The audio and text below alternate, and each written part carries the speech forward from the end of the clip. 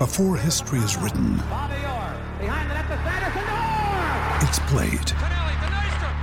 Before it's frozen in time, it's fought one shift at a time.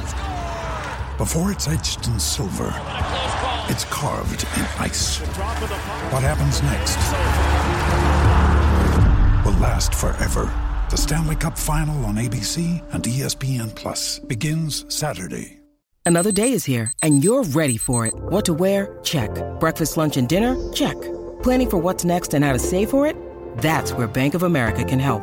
For your financial to-dos, Bank of America has experts ready to help get you closer to your goals. Get started at one of our local financial centers or 24/7 in our mobile banking app. Find a location near you at bankofamerica.com/talktous.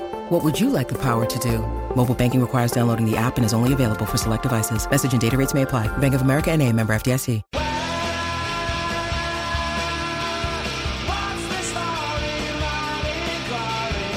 You're listening to the best of Matty Johns.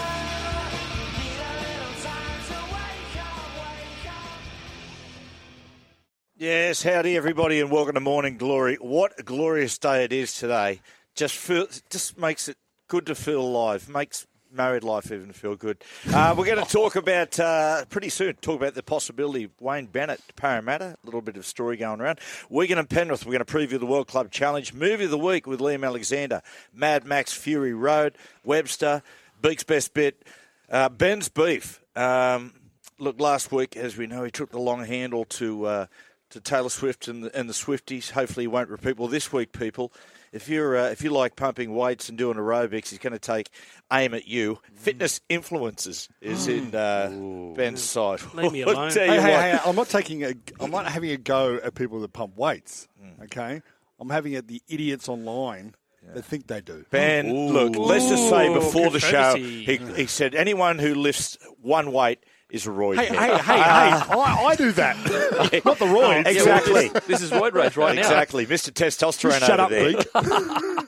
Don't have some growth hormone, mate. Sydney Morning Herald's Andrew Webster. Webby, good morning. Now, we're going to come back to this in a second. At this point, I always say drifter update. There has been a bit of an incident. There has been an incident, very similar to the drifter. Okay, looking forward to that. Bloke in a bar, Denon Kemp. Kempy, love the new T-shirt, mate. Are they out and about now? Well, a lot of them have been sold out, but we still have some left. We've got this white could be anything shirt left, and we've got 2 sizes left in the black. So I like the colour. Thank you. Bone and blood red. Yeah, blood red. Yeah. That's what we call it. Dragons colours. Yeah. This has a bit more of that. Without Luciano later. And a man who we've just learnt this morning is going to run for Mayor of Pennant Hills, Ben Hogarth. Attorney General as well? Yeah, I think he was. Was he? Yeah, I see him. If they're out there listening, yeah. I don't know whether you're electricians or drug dealers. I couldn't tell by the Maybe car both. you were driving. Maybe both. They sound like fitness If they're out there, influencers. bring it on, bitches. Yeah, what about that? That'd be a job. An electrician or a tradie and a drug dealer who go and basically put in some downlights and then sell a little bit of toot. Anyway, so it's been an eventful morning. Webby, you're here. What a Herculean effort. Herculean. Yeah. What a strong effort. To keep walking and go. Amazing. Luciano Leilua. Last week, Deno's bid to get $900,000. Okay, mate, I'm just a battler from the back. Cowboys and Leilua couldn't have timed this any more perfect. Like they talk about big contracts and how they come. Oftentimes it's luck. Like sometimes you just land in the right spot at the right time where you exactly what you are is needed For what a club needs, yeah. Whereas at other times you might be locked up in an unders contract and the market doesn't need your position and all of a sudden your value gets pushed down. Whereas Leilua and Cowboys, they've landed this perfectly. As a Dragons man, I'm actually okay about it. I'm happy about it. Well, you've got to spend the money. Yeah, that's right. You've You've got to pay money. overs. But where they are, they've got to. That's just the reality of being in the bottom 4 for the last few years. You've got to pay overs to get a quality player like that. So I hope it works. You've got to spend the money. It's like during COVID. When you go down the IGA, there's not much on the shelf. Whatever's there, just grab it. Tissues, bird seed, whatever. I said, look at that bird seed. Let's get on someone. You know what I like about this is. I think we shouldn't be too quick to judge Earl for years. He's been telling playmaker to be developed, and he's now got the opportunity with his son. He's got a big name forward in Luciano, so The proof will be in the pudding. Well, so this is all here for Flano to make good on everything that he's wanted to do. It's like at least I just felt like for a couple of years there wasn't any energy around the joint. It just didn't feel like good or bad. I'm the type of guy, at least have a crack. Like if you fall on your sword, you fall on your sword. Beak, I reckon a really good indicator sometimes with a club is when you look at a Friday night game and you go, who's playing? And there's certain teams that sort of, if they're not your team, whatever, but they conjure a certain emotion, or you're going to be entertained, or, for whatever reason. In the last couple of years, the Dragons just haven't conjured any emotion. Well, in me, they've conjured some in me. Yeah, it's called alcoholism. But you know what I mean? Yeah, absolutely. Yeah. I mean, look at the Tigers. I know that they've been struggling. Yeah. The Tigers have been struggling for a few years now, but at least you're getting some. There is some kind of storyline. There's definitely going to be a story coming out of any result. Exactly, and there's big risks being taken. Like they're going aggressively in the market to get guys like Api Coruscant. Guys like Bateman back from England. Whereas I felt for a period there at the Dragons, they were very safe signings that, we know he's played 100 games of first grade at a relatively good standard. But there was I didn't feel like there was a real push to almost just lay all your cards down and just see what happens. I felt like there was a lot of safety over the last few years at the Dragons. Okay, Webby, we spoke about this a couple of years ago. We mentioned that Parramatta and Wayne Bennett, a couple of seasons ago, where there was talk around Brad under pressure and whatnot, and Wayne was coming off contract, and it almost looked like it was the perfect timing. It didn't happen, but Wayne's lurking again, and there's talk of him possibly next year going into the role of director of football. Let's be serious. If Wayne Bennett goes to Parramatta, he's going to be the head coach. 1,000%. Smith's the story said there's no way in the world that they were even considered Wayne Bennett. I thought it was interesting. That's crazy. Well, but I thought all that. There is no way there would be a head of football. Yeah, I think, fellas, if suddenly they announce halfway through the season we've got. Absolutely. I think it's that bloke who can jack about him too, isn't it? Oh, 100%. This is classic. Wayne loves it. Loves don't start well. I was talking to someone about it yesterday. I'm not close to Wayne at all, so I don't know what he'd be thinking about season and whether he wants to coach. It'll coach until he's done. Yeah. With Webster, if I have one piece of advice for Anthony Siebes, it's just don't take the bait. Now, Jason Demetriou came out in relation to Manly staying in the Strip. He said, mate, going to throw some money on the bar. Hopefully, they have a week-long hangover. Of course, they're playing themselves at each other at the end of the week. Siebes at this point should have said something like, well, JD doesn't know how to shout at the first place, words to that effect. But he took it personally and criticised the Bunnies for not promoting the game properly. You just got Siebes, don't worry about it. Oh, mate. Because what they're doing, they're laying it out for you. This is what happened in Brisbane as well. Seabold, obviously he's still a relatively rookie coach, but I just feel like sometimes he just gets baited way too easily into. Yeah. Now there's a headline, there's a story. But they both are. Do you know what I mean? Yeah. Like JD had a crack was it last year or the year before? Last year, yeah. Last year, it's like, you know what? I think both of them are under so much pressure. The last thing they have the energy for is a war of words and getting hammered by journos at every press conference about what each have said about each other. Honestly, you're coaching for your careers. Yeah, Demetriou was very tongue-in-cheek, though. Like, it was not even close I know. It was like put a tab on the bar to distract them. And then Siebold comes out, well, at least we're promoting the game. I still think JD's under more pressure than Siebes, though. Oh, yeah. Absolutely. Like going into this round one, absolutely. This is a critical win, a must-win for the Bunnies. Yeah. Oh, absolutely. Imagine you come out, Siebes, and said, look, to be honest, I know JD's under a lot of pressure. My advice to him is keep the money. You might need it. See? That's good. You should just become a coach for the smart-ass one like this. I might become one of those arseholes who's just a consultant, tells people what to say. There's a lot of those around. Yeah. Anyway, back to birdseed. We'll take a break. Webster next.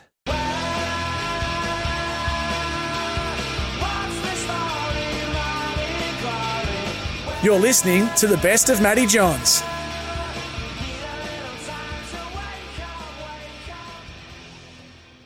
Yes, welcome back to Morning Glory. Later on the show with Liam Alexander, we have got we've got Mad Max Fury Road for Movie of the Week, and have a think about this, people. What is the best? What are the best and worst reboots in movie history? I tell you what, I had a look at the list. There's some good ones, but my God, there's just an array of complete and utter bludgers. It's time, people, for Webster. Never thought forever was the best I could do. It was you and me and you. It was you and me. Then came you. Yes, this morning assaulted by a couple of roid heads, but he's here, people. Webby, what is sitting on your plate that you want to share with us? And I mean that the nicest possible way. Are you fat shaming me now? Calamari. You're fat shaming me now. No, I'm not, mate. We all pick on the fat kid, don't we? No. Our illustrious leader, Peter V'landys, he's been a little Energizer bunny this week. He's been everywhere in the papers, but he said something very interesting last Friday at the Cowboys season launch. He was interviewed by Danica Mason. He was talking about all the great things that the NRL's done on his watch, including the 6-to-go rule. And he made a really interesting comment. He said, would Jonathan Thurston have been a better player if he'd played under V'landys' set restart rule? Furthermore, he said Nathan Cleary would he have done the heroics that he did in the last 20 minutes of last year's grand final, if not for the 6-to-go rule, which I thought was quite an interesting thing to explore. I spoke to JT. And JT said he thought about it. He said, but his first inclination when V'landys said it, JT was in the crowd, was imagine Matty Bowen under the 6-to-go rule. Thinking about him yesterday. And the but Penrith didn't take it as well. They didn't say anything publicly, but there's only one set restart in that grand final. It was Herbie Farnworth in the last 4 minutes, and on the first tackle from the dropout that Nathan scored the match-winning try from. So I wanted to open it up. Yeah. Do you think has it made the game vastly better? Vastly better, in my opinion, and vastly better for playmakers. Because when you're a playmaker, fatigue is gold. Game opens up, big guys are vulnerable. Interesting when you talk about playmakers. Thurston, I have got no doubt, would be a better player because what you get with the 6-again rule is you've got to play more reactive football. The game's quicker. When there's fatigue in the game actually accelerates because there's less wrestle in the rucks. And apart from what I mean by reactive football is that you are not getting set starts. So it suits Thurston because Thurston was the guy who could say to his forwards, just roll forward for me, and he could pick a team apart just by an instantaneous call or just a moment of brilliance. Now, a player it might not have suited as much the 6-again rule is Cooper Cronk. Because Cooper was the guy who was very strategic. All of a sudden, there's a penalty to the Melbourne Storm or the Roosters. What he does, he walks around to his team and says, righto, this is how we're going to build this set of 6. Kick it in touch, and you've got a choreographed set of 6. So as a general rule, I would say that 6-again rule, because it's faster, helps playmakers. But different type of playmakers more than others. Yeah. JT said an interesting thing to me, because Peter and the NRL like to say, we've eradicated wrestling from the game. Well, that's not right. You never will. You never will. And you got the three. But I said to JT and I were talking, and I said, you still see the three players in the tackle, the two up top, the one down the bottom. And he said, but the thing is now, if those three get a set restart against them, you go at them again. You go at those three players again, and then you play off the back of that. And I thought that was an interesting point to make. I'll just make one more point, boys, here. And what's really important, why I really respect the NRL and Peter and people who the committee who tinkering and talking about rule changes, is they've continued to keep the attack ahead of the defence. Now, what starts to happen, what you start to hear a lot from commentators when the game starts to speed up, is they start to say, hang on a second, we've taken all the rights away from the defensive side. Well, do you know what? There's not one side that defends for 80 minutes and the other. Too bad. Yeah. If it's advantage attack, well, guess what? Too bad.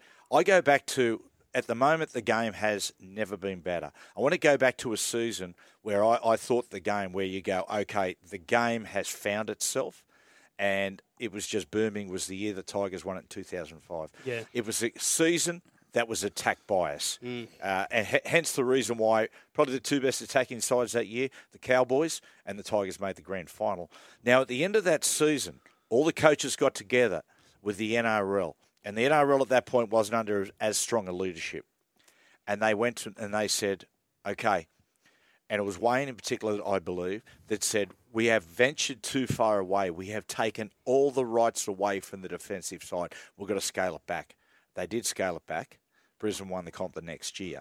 Now, what that was is the game was scaled back, and it actually started to be, once again, more defence-orientated. And it's only really since the 6-again rule that we've really seen it open up and been as good as it was in 2005. Yeah, I think a really good example of why, like, people think the 6-again rule changed the game, and you could, to a degree, it changed the game. But I actually think it's just taken it back to its more pure form, the 6-again rule. Because even if there is 3 people in the tackle and 1 around the legs, players are jumping up way quicker because they don't want to be caught in the washing machine of the ruck. But I think a really good team that exemplifies the 6-again rule is, when you watch the Brisbane Broncos today, what do they remind you of? 1998, 9, early 2000 Broncos, just that free-flowing footy. And I think that's all because of the 6-again rule. They have really low completion, so they're chancing their arm, and they're attacking from anywhere on the field. And I think that their advantage. And I tell you why it suits Penrith and Nathan Cleary is because with the games being sped up, and I found this when I went to England. When I had my year in England, it really shocked me how quick the game was because there's less emphasis on defence and there was basically no wrestling. And what really shocked me, the speed of the game meant that you couldn't play NRL style, which was at that point, which was, hey, boys, give me a couple to the far post and we'll come back, because the game was flowing so quickly. It's what is happening right now. It's why you see a lot of structured size. And I think what you're seeing with the Roosters, and the Roosters have got off to slow starts, is they like to play a structured game. And the way that the game has changed hasn't suited them. It suits Penrith because although Penrith play a structured game, you've got all these blokes who've been together for a long period of time. And the combinations are forged. They all know, the calls. They communicate so well together, and so they can play fast. They don't need time to set up. Exactly. And I think also, you look at that forward pack, obviously Leota and Fisher Harris are big boys, but they're like very fast and explosive forwards. So that roll-on is super quick, whereas you look at some other whereas some other forward packs, they're a little bit bigger in size, but the play the ball's not even worth the extra post-contact. And you've got back rowers there who are protecting the big blokes anyway. You've got Sorensen, and you've got guys like Martin and so on, and a little bloke in the middle like Mitch Kenny, who are just, mate, they're hound dogs. They'll chase anything down and tackle anything. So it sort of absorbs a little bit of pressure the big guys are under. Now, Vegas, Webby. Vegas, there's momentum. So they're over 30,000 ticket sales. I spoke to Andrew Abdo yesterday, and he said for weeks and weeks his anxiety levels have been through the roof, and he said, but it's finally been overtaken by excitement. And it's like Vegas Christmas. Yeah. So I feel like it's snowing. Can I say, Webby, I said to Ben this morning, there's like an iron curtain as far as the media and I think all the fans and everything, that it's Vegas. And then what happens after that? No one's actually thinking about it. Is there a competition after that? Yeah. But I just feel like there's it's in classic rugby league style. It's all coming together right at the last minute. There's been a real run for people wanting to go over there and tickets bought. So it's looking like it's. Are you excited? I'm very excited. Yeah. Look, I wasn't as excited as I was the first time we went over because we sort of. As you saw in that, would you call it documentary, Ben, that Ben put together? It was documentary, mockumentary, I'm not sure. Expose. Yeah. It was described by our boss at Fox Sports as great stupidity.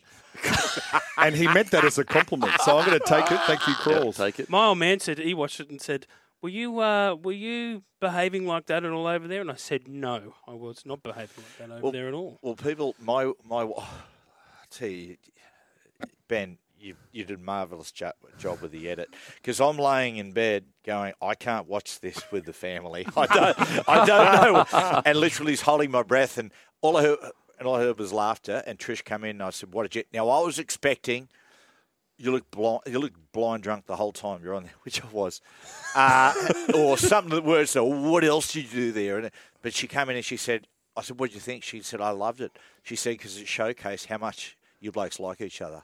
Yeah, that's true. Very true. I got a lovely message from Bonnie Highmarsh saying, I'm on the ground laughing just after her husband had done a striptease. I tell you what, he does the big slut dropped pretty easy. He That does. looked like someone who's done that before. Yeah, I'll tell you what. One thing about Hindy, He's well weighted. He's hey. got a lot of swing. he commits. He commits. He was nervous though. It was funny. There was like Gordy getting on that ride. He was like going a shade of white, and even Hindy, even though he had the spray tan on, he went a shade of white before he went on the stage. Oh man, what about that? But it's true. We thought he was going to come out and just shake it for 2 seconds, then run off, and that's all we needed from him. Yeah. But he came out and he went, "You want a That show, was his boys? moment. That was his moment. I'll give you a show." What about the Raging Bull? When the Raging Bull said, I can't do this. And he was on there and he's saying to the bloke, mate, I can't get it across. And all the fella had to say, okay, I'm in a bit of trouble clicking this in. And Gordon went, I'm out of here. Yeah. I'm out. And then when it finished, he goes, see, I didn't miss out on anything. Yeah. Because I couldn't. He's going, I couldn't get it in. See, Queenslander. Oh, yeah. What about your face sitting on that ride? No, I'm going to actually start dry heaving. Just thinking of you Mate, dry heaving. It's I heavy. just wish that for everyone out there that saw that, we cut probably a good 5 minutes out of Matthew with his head in a garbage bin at the end of that ride. Young American children watching a TV icon vomit into a garbage bin. And then Hindy vomiting after watching me vomit. Yeah, because he's a sympathetic vomiter. Can I just give a bit of just something to all the blokes out there that are driving, all the tradies and, I don't know, lawyers, whatever you might be, doctors, nurses, anyway.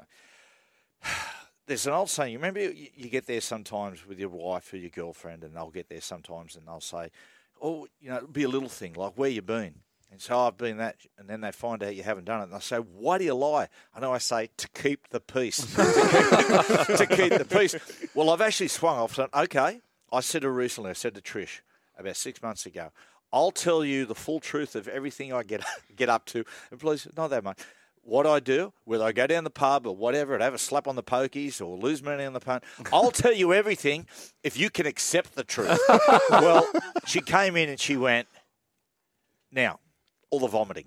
Are you really scared of heights? I said, Trish, I was extremely hungover. I got home at 6 a.m. in the morning. And she said, what were you doing? I said, I can't remember. Right, we'll take a break.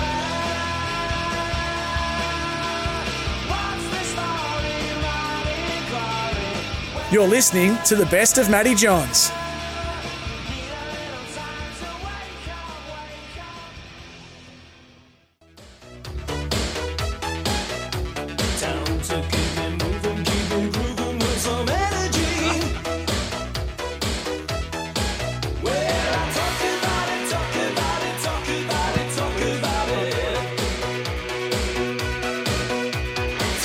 There we go, people. That's off the second studio album by Australian new wave band Pseudo Echo, released in 1985. Funky Town, which of course was a cover. I'm just trying to work out who was the original singer. It wasn't Donna Summer. I'll tell you what, though, what a great song. Funky Town? Yep. Yeah, you're right. Okay, people, it's time for Matty's world-famous 10 to 1 today. Greatest fictional characters from sports films. Boys, my number 10 was this film was on yesterday. The film was Major League, Ricky the Wild Thing Vaughn. Have you seen Major League? Of course. Oh, excellent. Best scene, when he gets the call, coming on, out onto the mound at a vital stage to Wild Thing. With the glasses on. With glasses on. Very good. And throws a heater over 100. Yeah, he does, yeah. Very good film. Watched it again yesterday. Young Wesley Snipes. Yeah. Wonderful. Number 9. And I thought of you, Beak, when I did this one, because I don't know why, but I reckon you'll be into it. Rod Tidwell, played by Cuba Gooding Jr. How's he going, Cuba Gooding Jr.? Not great. No? Why? Well, hasn't he had some controversies and some off What life happened? For a stuff? few stinky movies, too. Yeah, not the best. But Boys in the Hood, God, he was... Oh, incredible. so Unbelievable good, movie, yeah. so good. But this, of course, talking about here, Jerry Maguire, his role there, the undersized, So underrated wide receiver with a big chip on his shoulder. Best scene, the iconic, which is in now like popular culture. That's it. You got it, Alex. Show me the money. That's what we say to Hutchie all the time. And he says, mate, things are tight at the moment. Number 8, we have Roy Hobbs. Now, do you know what Roy Hobbs, who's that? played? Hobbsy? You got it, Ben. Is that Played by Robert Redford The Natural. in The Natural. Yeah. In the that's Yeah, right. The baseball Natural. prodigy who goes missing for 20 years and returns to the major leagues. I reckon there's Kinda so like, many great scenes in it. It's like Tavita Pango Jr., but less. Sure, but not. Sure. Yeah. Now, the best scene. Early in the film, as a young pitcher, striking out the man who's supposed to be Babe Ruth at the country fair. One of the great scenes. Okay. Number 7, boys, Jackie Moon. It was on my list of honourable mentions if you weren't going to say it. Jackie Moon, played by Will Ferrell in Semi-Pro. So good. About a dysfunctional basketball team, basically owned by Jackie, trying to remain in the big league as it transitions into the NBA. Best scene, the vagrant nailing the full court basket for $10,000. He greens out just before he throws it. It's a very good movie. I took the boys to see this when they were young tackers. And, of course, there's plenty of expletives. And this sort of sticky, sticky beak turned around and said, oh, mate, it's not really the sort of film to take your kids to. And, well, didn't I give him the rounds? Suppose you had to be there. Number 6, Beak, and I thought of you again for this one. Thanks. Steamin' Willie Beamer. Oh, stop it. Greatest all time. There's the music video that he does. Oh, Yes. they call me. Keep the With ladies screaming. Yeah. That's definitely not me. Played by Jamie Foxx. How's Jamie Foxx going these days, guys? Not not well. good. Oh, no, he's back. bounced back. He's bounced back. He's back in a new film called And We're Back, or with Cameron Diaz, who's also making her comeback. Okay. But she's gone. I think He had Jamie some Foxx health may have had a issues. stroke. Yeah, he had some Oh, health issues. really? Yeah, and was unable to walk and has fought his way back. Wasn't he on the bottle? On the drink. He's Didn't have to do he's had some really bad health issues. He's honestly one of the most talented men on planet Earth. He can do everything. I saw him walking can act, around. sing, I saw him comedian. walking around aimlessly at the Super Bowl. Did you really? Yeah, in Atlanta. Yeah. He's out the front, and like people going, "Is that Jamie Foxx?" Yeah, it was really weird. I heard the same thing. A mate of mine was in New York City, Phil Bailey, and saw Billy Joel walking aimlessly in the Lower East Side, singing Say Goodbye to Hollywood. yeah. He followed him around, had the full concert. That's a true story, though. And that's one you didn't have to be there. Best scene, in my opinion, getting his first start and vomiting in the helmet and in the huddle. Yeah. That's Great scene. Yeah. Number 5, now we spoke about this gentleman last week, played by the late, great Carl Weathers in the Rocky franchise, the master of disaster, the arch-villain who becomes Rocky's dear friend and mentor, Apollo Creed. the best. The best. Best scene? There's a scene in Rocky 2, right, where he's sitting there at the press conference. They're doing, for the weigh-in of sorts.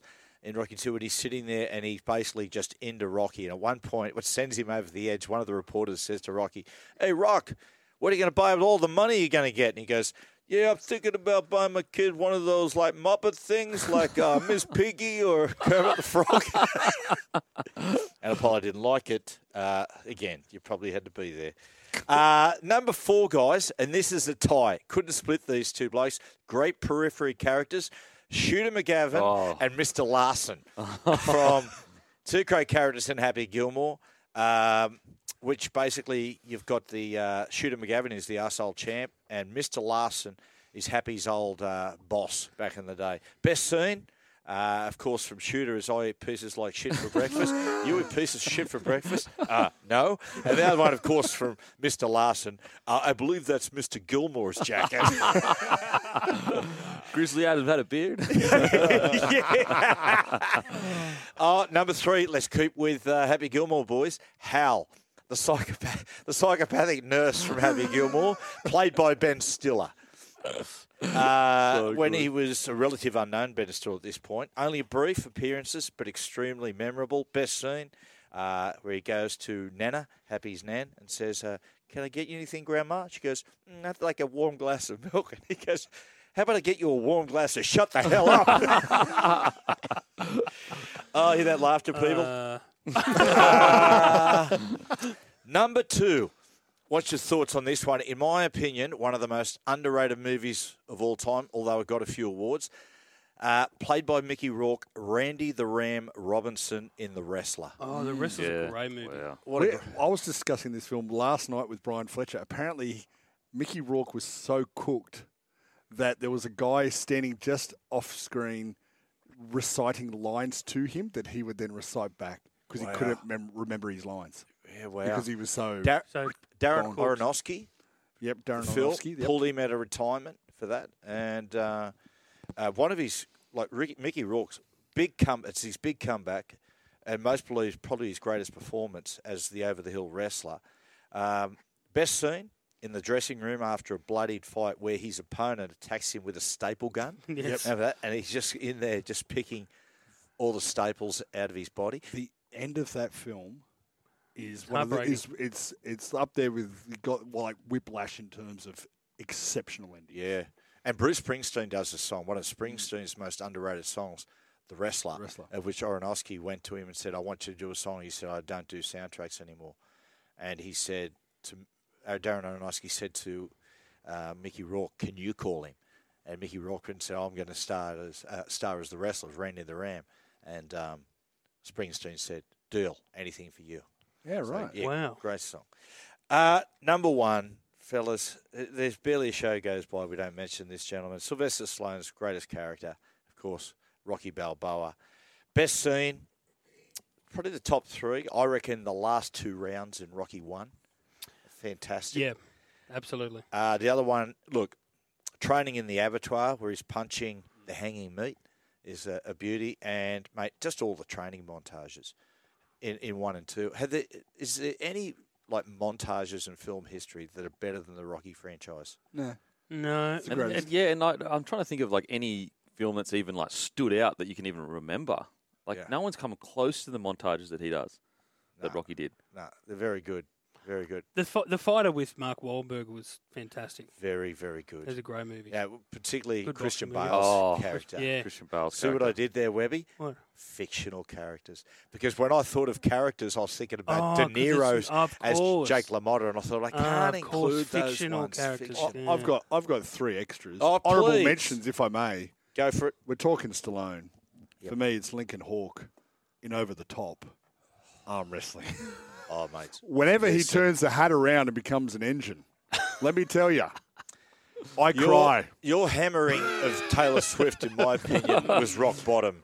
You've just drilled down, brother. I'm sorry if you don't think the between Lincoln Hawk and Bull Hurley in that final arm wrestling challenge is the greatest thing of all time.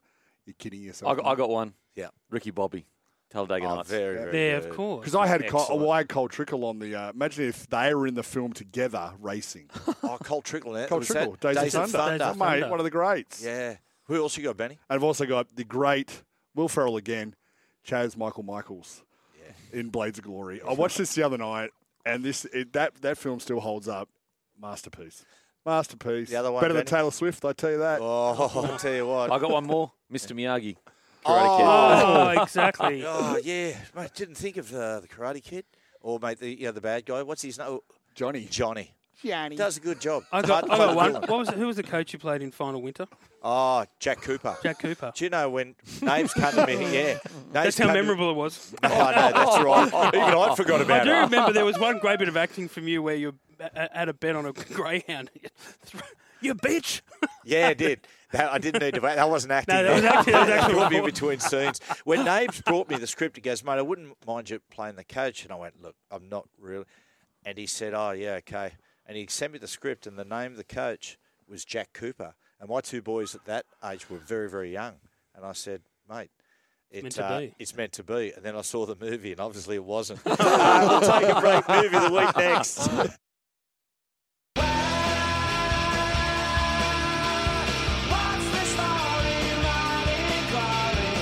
You're listening to the best of Matty Johns.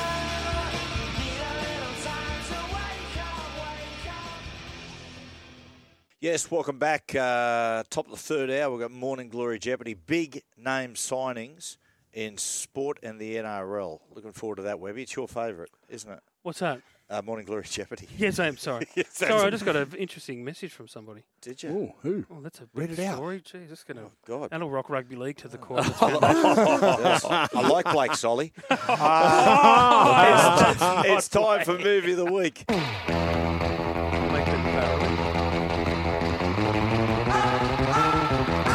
And today, I would say, probably Australia's greatest film franchise, Mad Max. It's the reboot, whereas Max was once Mel Gibson. This time it's Tom Hardy. Mad Max Fury Road. He looked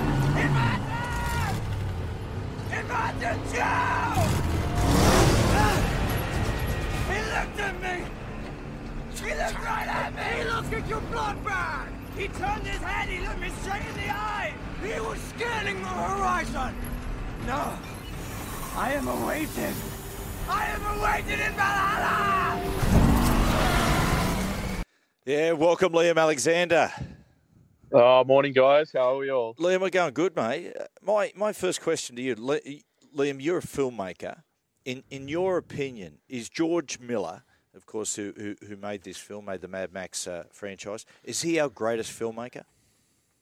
I think you could make the argument he is. For me, I reckon he's definitely up there. I think I love Peter Weir as well, who directed Truman Show and a few of those movies, Gallipoli. But I think George Miller and him are tied for the Australia's best filmmaker easily. Liam, have you seen? I'll preempt that. I think most people are a fan of this film, but have you seen a movie of this quality with so little dialogue?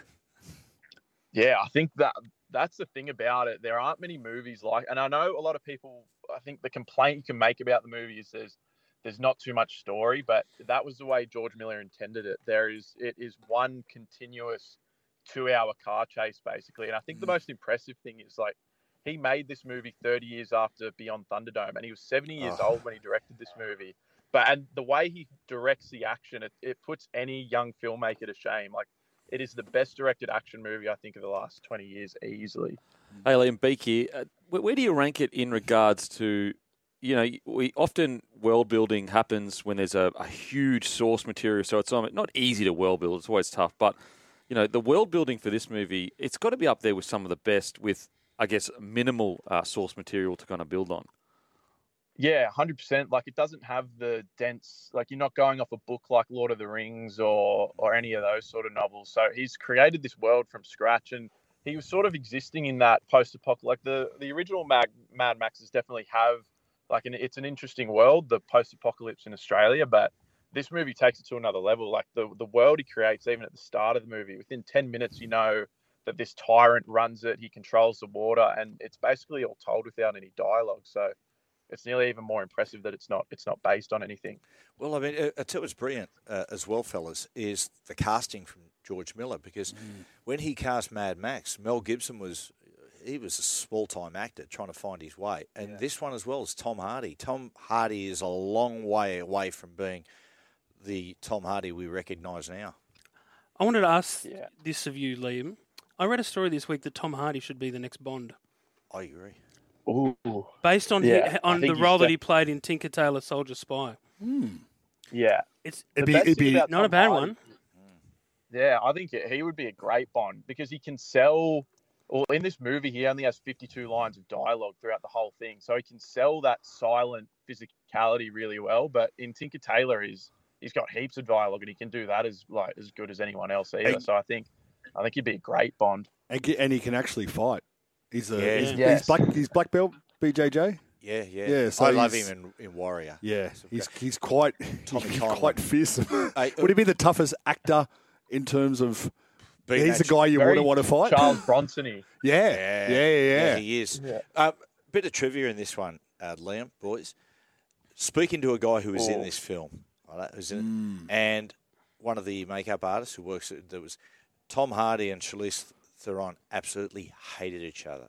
Did not get along at all. It probably added to the friction of the movie a little bit. To the menace. And he came out. Like, not recently, but he came out afterwards and he said, yes, I was a particular piece of work on set. And he said that he was under so much pressure in his own head to bring back Max Rokitansky that he, like, obviously, you know, that iconic character, that he's felt all this pressure. And he came out and apologised to Charlize and said, I'm really sorry for the way I was. The other one was the actor who was in who told me about it. They said toward the conclusion of the movie, they said, "Oh, mate, Tom wants to take a number of you guys out for dinner," and they went, "Fantastic!" So they went to the restaurant. They go, "Where's Tom?" Anyway, his manager or someone walked in with a laptop and flicked it over. He was watching them eat via Zoom. Oh my God! But like Charlize and Tom didn't get on well, but their stunt doubles found love. Oh, wow. Found love and got together off the back of Mad Max Fury Road. Well, maybe that's why they didn't get on so well, because they were taking all the love. Well, it was 138 days basically filming one scene. Where was it? Where was it? Where they do all the filming? It was going to be shot in Broken Hill. It's out the back of Broken Hill, flooding rains and the desert, where you can go out to the point. You can look where the scene from Mad Max 2, Road Warrior, where you can see he's up on that crest and looks out. You go up there at the time, and it was just green. So I like how it's a post-apocalyptic desert wasteland. That's going to be Vegas after rugby league rolls. Absolutely. Next time. Yeah. Plenty of people hating each other. Based on that'll be the airport on the Sunday. Hey, Liam, if you imagine you're going to make this, film, and you've got a choice. You can do the younger Mel Gibson or Tom Hardy. Who do you cast? Oh, that's tough. I love Mel. I think in Mad Max 2, Road Warrior, I think that's tied for one of the great action movies as well. Yeah. I think Mel has this sort of charisma about him that, like, Tom Hardy definitely has as well and can pull it out. But I think Mel is so synonymous with this character that I think I'd go with Mel. But Tom Hardy was a good pick. He, looking at all the Mad Max movies, I love them all. I particularly love the Mel Gibson ones, 1, 2, and 3. Beyond Thunderdome, I'll tell you now, is a masterpiece. It is, when you watch the movie, there's so many twists and turns. Liam, it's just brilliant. Yeah, I think they're all great movies. I know some people give Beyond Thunderdome a bit of shtick, but it's a different tone to those first two. But I love it for what it is. Like, Tina Turner was such good casting in that as well. Did the critics enjoy Fury Road? Yeah, I think the biggest surprise is I think it just caught everyone off guard, especially the critics. Like, it's 97% on Rotten Tomatoes. It was nominated for 11 Oscars, which none of the other Mad Maxes were. It won 6 Oscars. And I think the critics, as soon as it came out, were quick to dub it one of the greatest action movies ever made. So I think the fact that it was a reboot as well sort of helped lower people's expectations. I think a lot of people might have been going in a bit cynical, thinking, "Oh, is it a cash grab?" But with George Miller behind it, it absolutely floored the critics. Profit-wise, Liam, make a decent dollar? Yeah, it was made for $180 million, which I think was the largest Australian production ever, and it made $400 million worldwide. So it wasn't a ginormous hit, but the success of it critically, I think, allowed George Miller to make another one, which Furiosa comes out later this year. Which we've seen the trailer. I don't know. I saw the trailer and I went, I'm excited about this, but I don't know. It just looks like, I don't know, is this a step too far? It's going to be interesting. Don't doubt George. I know, I know, and I never will. But and Anna Taylor-Joy's in it, so I'm all for that. I just saw Chris Hemsworth and went, oh no, not Chris. Be careful, mate. I saw him down Collaroy Beach 2 weeks ago, mate. I tell you, it's one thing to have the Swifties on your tail, but I tell you what, you want to mess with Thor. Oh, mate. Yeah, you're going to be rimmed, brother. Liam, you score out of 100. What? I'm giving 99. I think it's as close to a perfect action movie as you can make. Well, I'm gonna give it 99 too, because I watched it on the train on the way in today again, and I was sitting there on my phone watching, going, this movie has held up so well. So 99. 87.5. Oh, nice, Beak. I knew you'd do that. I'll go 85. Yeah, I'll go 95.